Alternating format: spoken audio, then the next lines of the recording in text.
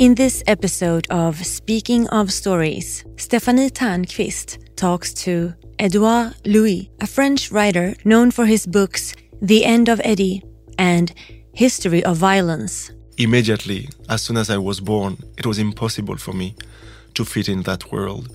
It was impossible to understand my family. It was impossible to talk with my family. My father was ashamed of me. I used my position in that village to try to understand that village, to try to understand that people, to understand what happens, you know. And you're listening to Speaking of Stories with me, Stéphanie Ternqvist. And Edouard Louis. Chapter 1. Not Fitting In. Edouard, welcome to Stockholm. Thank you very much. Thank you.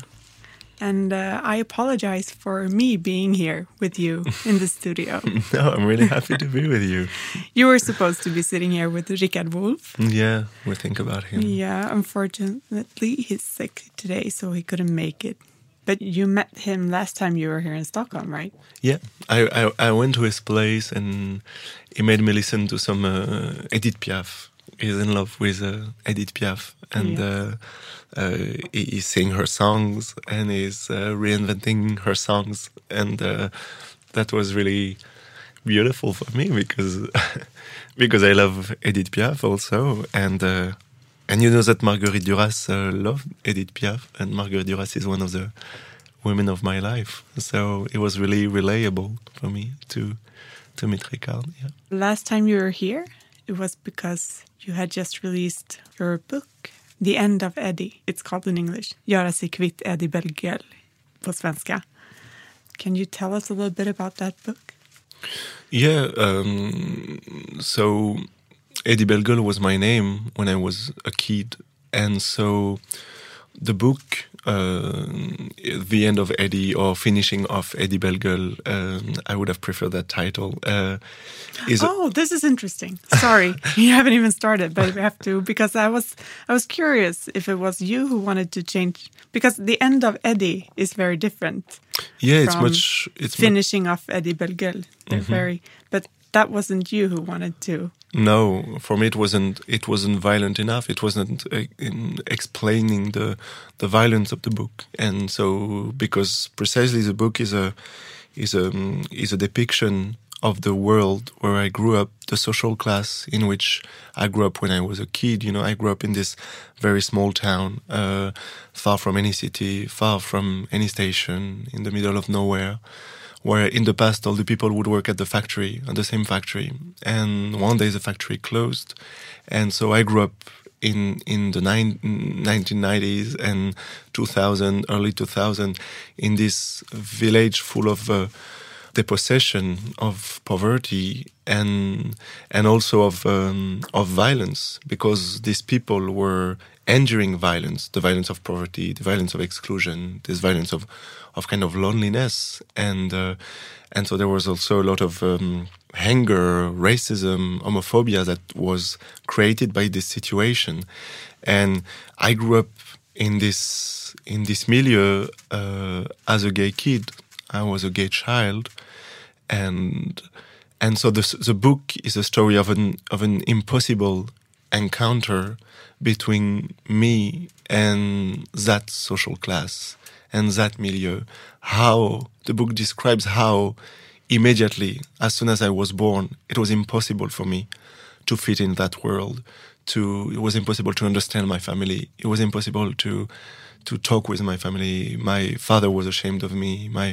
And so I used my position in that village to try to understand that village, to try to understand that people, to understand what happens, you know.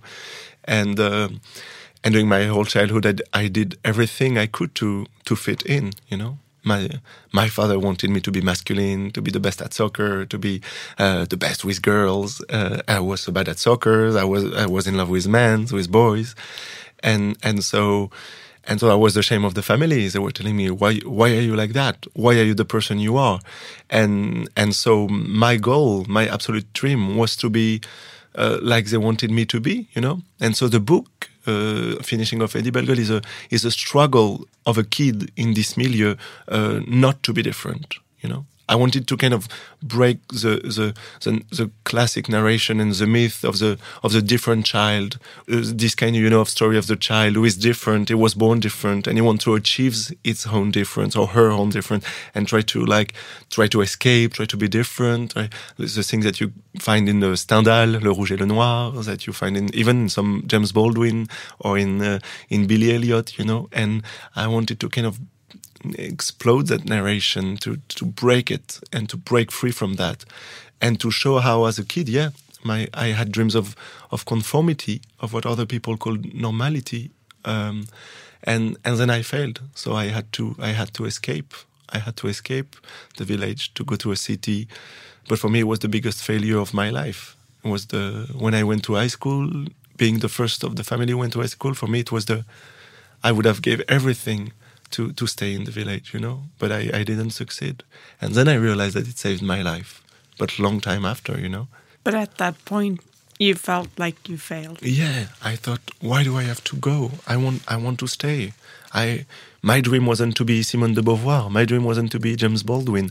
My dream was to fit in. My father was so ashamed of me. He would say, you are ashamed of the family, because all the village mock us, People make fun of us because they say that we are the family of the faggot, And my dream was that my father would stop saying that, And when I say I am talking about a social and collective I. I'm not that much interested by my own story or about my pain as a kid, because I escaped that. I'm okay right now.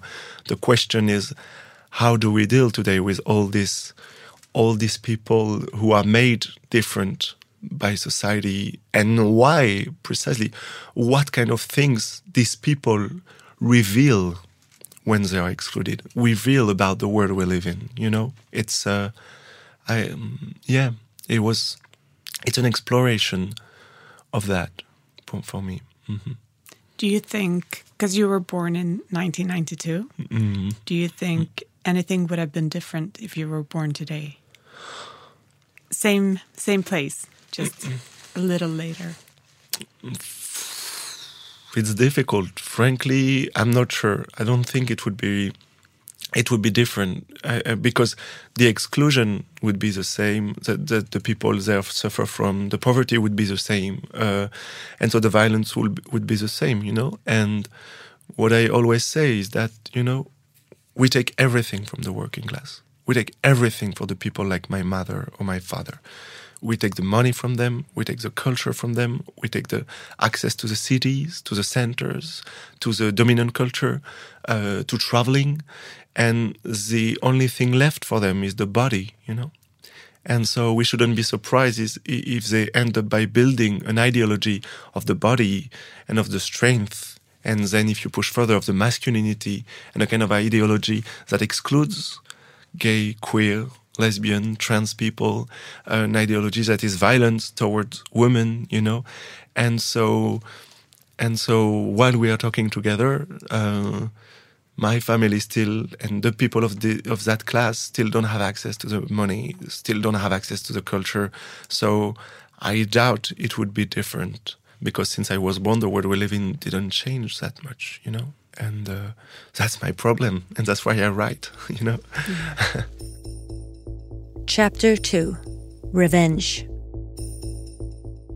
I read in The New Yorker a piece about the book, and it said to write this novel is at once an act of solidarity and an act of vengeance. Do you agree? I don't think so. When I was a kid, I was angry against my family. I was angry against the people who would tell me that I was a faggot, but precisely for me to write the book was a way of understanding what happened. Why did they say that to me? Why some people were violent? Why they would talk to me like that? And so I didn't feel any urge of revenge, of vengeance. No, I wrote this book as a revenge against the dominant people, against the bourgeoisie, against the people who hold the power and who put my family or the people of that class in this situation. I was obsessed against them. You know, when I just arrived in Paris, I went to university and I met people who came from different milieux. That's one of my childhood, and people that came from richer family people, and I thought that they didn't understand anything about that milieu where I grew up. So I wrote the books against them. I wanted to tell them, like, take that, you know, like, this is the world we live in. And while you are living your privileged life, some people are living that life, you know? So what are you doing? That's the question, to confront the people to what is going on. So it was not revenge against my family. I'm not interested in revenge. No. But do you feel that that's a common misunderstanding against the book? Yeah, because, you know, people, they put their own perception in my book, you know, and they read what they think in my books sometimes. So if I say that my father wouldn't take a shower every day, for example, that he would take a shower maybe one time a week, and then people say, oh, look, you are mocking him, you are making fun of him, or you are judging him. No, I'm just saying it, you know. And if it's a problem, it's because you think that it's a problem, you know. I don't say that it's disgusting or I don't know what, you know. But on the contrary, in the book, in Finishing of Eddie Bellegueule, I try to explore why the life we had was that kind of life, you know. And it's really difficult, you know, because ideologies are very, very strong. So you write a book against a certain kind of ideology, and then people see their own ideology in the book, you know.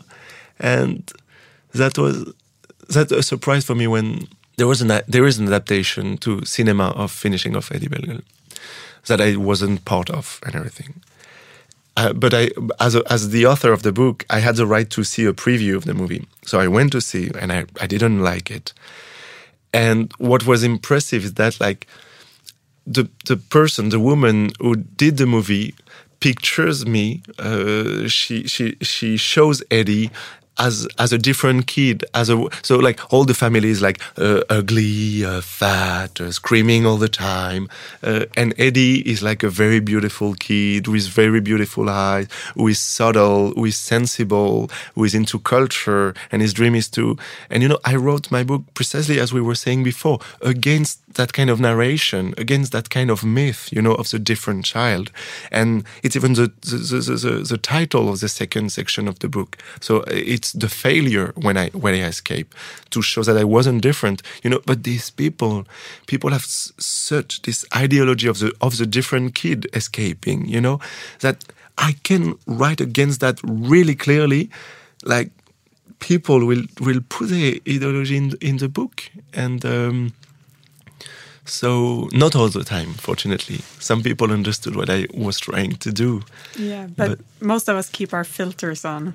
Yes, absolutely. So for me, when I write, and when I wrote the second book, History of Violence, the way I wanted to find a literary structure, I wanted to find a way of writing, I wanted to find a style that would, like, prevent the reader from giving his own interpretation, you know. Some writers say, "Oh, I want my reader to be free. I want my reader to invent his own story while he or she is writing my book." I didn't want that. I wanted people to be confronted to the kind of realities that I want to describe: masculine domination, racism, poverty, and because I can see all the energy in our daily life, all the energy that we put in trying to avoid, you know, to not see the violence, you know, like when we see an homeless person in the street and we turn our neck, you know. People do that really often when they write literature, you know. They turn the neck, they don't want to see. And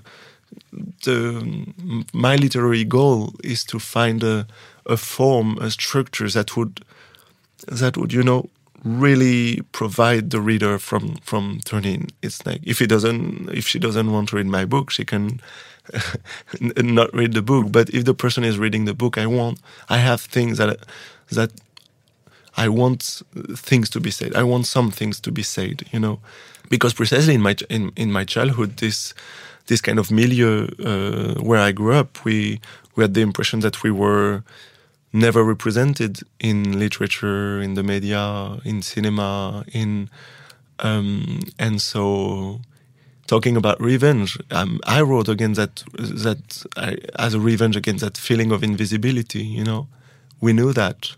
My mother would always say, "No one cares about us. No one talks about us." She would say that sentence every day. You know, and so yeah, I want to write about that, and I want people to see it. You wanted revenge, but not at all against the family, or no, but more against the social structures. Against social structures, against domination, against yeah. So your new book that you're here in Stockholm to launch, it's just out here in Sweden. It's called The History of Violence, or Våldets historia på svenska. That's not at all about revenge either. No. So basically, and to say it quickly, the book is about one night where I met a boy in the street in Paris. It was Christmas Eve. I just had a dinner with my two best friends, a Christmas dinner. And at 4 or 5 of the night, I went back home. And in the street, I met this really beautiful man, coming out from the shadows, you know, from the darkness of that night, who started to talk to me and wanted to come to my apartment. And I kind of fell in love with him. He was beautiful. He was fascinating. And something really strong happened between the two of us. He started to tell me about his story, about his life in France, about the racism that he endured in France as a son of an Algerian person. And I told him about my story. And so we went to my apartment. We made love several times. And at some point of the night, he tried to kill me. And he raped me after making love with me a couple of times. And so, like, the book is a closed door story about that night, and about how did we go from love, almost passion, to destruction. What did happen, you know? And so that's why it's not about revenge. It's about understanding what happened. Immediately after it happened, I felt that to write about that story was a kind of emergency, you know, and because I needed to understand what happened. And, you know, like when people are subjected to violence and everything, most of the time it's what they want. They want to understand. They want truth, you know. And the state, the justice system, the police system, they want revenge, they want punishment, they want. But most of the time, it's not the situation for the victim, you know. And so the justice imposes you a way of dealing with your own violence, you know, with the violence you suffered from, without asking you what you think about it, you know. And so I wrote this book to understand my way, you know. And yes. Do you even care if he would go to prison? I would care, because I think that jail is a middle-aged thing. I don't understand how in the 21st century we put people in a cage, you know. And for me, I hope that one day we will discover that it was a barbarian thing, you know, as we did with death penalty in a lot of countries. One day we will think, how did we do that, you know? How did we put bodies in a cage, you know, for that long? And so, like, more deeply and more generally, the question is how to answer to violence. How can we deal with violence? Because the justice system, the police system, they tend to meet violence with violence, you know? So there was an aggression, so a violent thing. And so the police tells you we are going to answer with violence. We are going to do punishment. We are going to put a body in a cage. We are going to make him suffer. We are going to... and so the only way that society deals with violence is in creating even more violence, you know? And I know what jail is, you know. In my first novel, I talk about my cousin who died at the age of 30 in jail. My grandfather was in jail, so when I was a kid, I would see it. I know what it means, you know, and I know that that is not a way of fixing situations. And yes, I have the impression that the justice and the police are using the victims in order to accomplish their own desire of revenge and of punishment, you know? So it's a lie to say that the justice protects the victim. No, the police and the justice takes your story from you, and then they turn it into violence without asking you what you think about it. So your story doesn't belong to you anymore, you know? And so you ended up feeling violently treated by the police and the system. Yeah. For me, it was another rape. You know, they were using me against my will. They were using my body, my story, my words against what I wanted. You know, and for me, it was even almost as much violent as a rape itself, maybe even more violent. You know, and because they were suddenly using me and you know, it's something that happens really often, is that the people that didn't experience the violence tell to the people who experienced it how they should deal with it, you know. And I often talk about Primo Levi, a book of essays that I read recently from him called The Drowned and the Saved, which is the last book of Primo Levi. And in one of the essays, he talks about the letters he received after publishing Si questo è un uomo, his most famous novel, If It's a Man, most famous about Auschwitz and about survival in Auschwitz. And Primo Levi says that after publishing the book, he started to get a lot of letters from readers that would tell him, oh, you are not tough enough with the Nazis, you are too understanding, you are not violent enough against them. And so these people, they didn't go to concentration camp, they didn't suffer from the violence, and they tell to Primo Levi how he should deal with the violence, you know? And of course, I didn't go to camp, and the violence that I am dealing with, it's a very different kind of violence. But the structure is the same, you know. At the same time, History of Violence, my book is a way of saying to the people, you have to testify about violence, you know. You have to testify. You have to say it, you know. And it was a big victory of the feminist movement, for example, to say the women's. Because most of the time, unfortunately, it happens to the women. The women who were assaulted, they should have the right to say it, to testify about it. And it was a big victory from the feminist movement. And so, because the only way of fixing violence is talking about it and trying to understanding it. And so there is a paradox, because at the same time, we need to testify. And on the other hand, as soon as you testify, the people around you, the institutions, they will take the story from you and they will turn it into something completely different, you know? So how can we create another way of dealing with violence is the main question of the book. And did you start writing immediately after it happened, or did you wait a couple of years? No, I started the day after. Did it somehow help you to distance yourself from what had happened? Or did it even bring to dig in?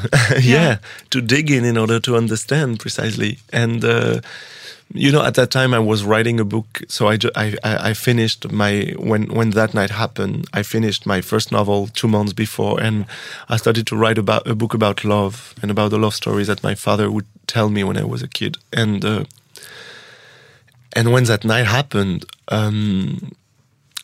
I was ashamed of my book on love and about love. I was ashamed of writing about love because I had the impression that, that night reminded me, like, all the violence of the world we live in, you know. It hit me and say, look, that all that violence, and what are you going to do? You are going to write about love? I was disgusted by my manuscript of before, you know, and so I left it behind, and I started to write about that night, you know, and so How immediately. How do you feel now about the book about love? In fact, like the History of Violence is also a book about love, because when I met this man, like even if like we talked and it went well for like only 3 or 4 hours, but it was really strong. You know, we all know that it happens sometime. You meet someone for the first time, and you touch her or his body for the first time, and you feel something really different.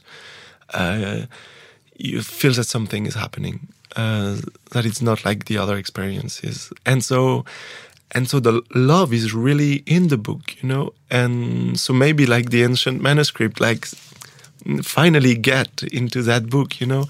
And precisely what is interesting for me is to see that in the process of understanding the violence, love is one of the keys to understand the violence, because this guy in the book is, I don't know, in love, but at least attracted or by me, and I saw it, I felt it, and at the same time he hates his own love, he hates his own desire, you know, because society told him to be an homophobic, told him to hate gay people. So when he tried to kill me, actually, he was telling me, oh, you're faggot, and he just made love with me, you know. And so there was a kind of social contradiction in its own body between what he wanted and what the world prevented him to do, you know.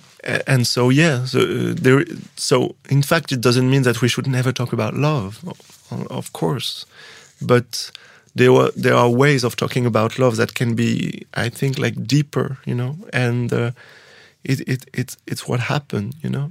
And it's bizarre because society put in this guy the hate for gay people, the hate for queer people, and so he perpetuates that hate that the society taught him, and then society punished him from doing that, you know. So the world where we live is forcing people to be violent, and then it punishes them from being violent. It's a very strange thing. It's a very, very bizarre thing.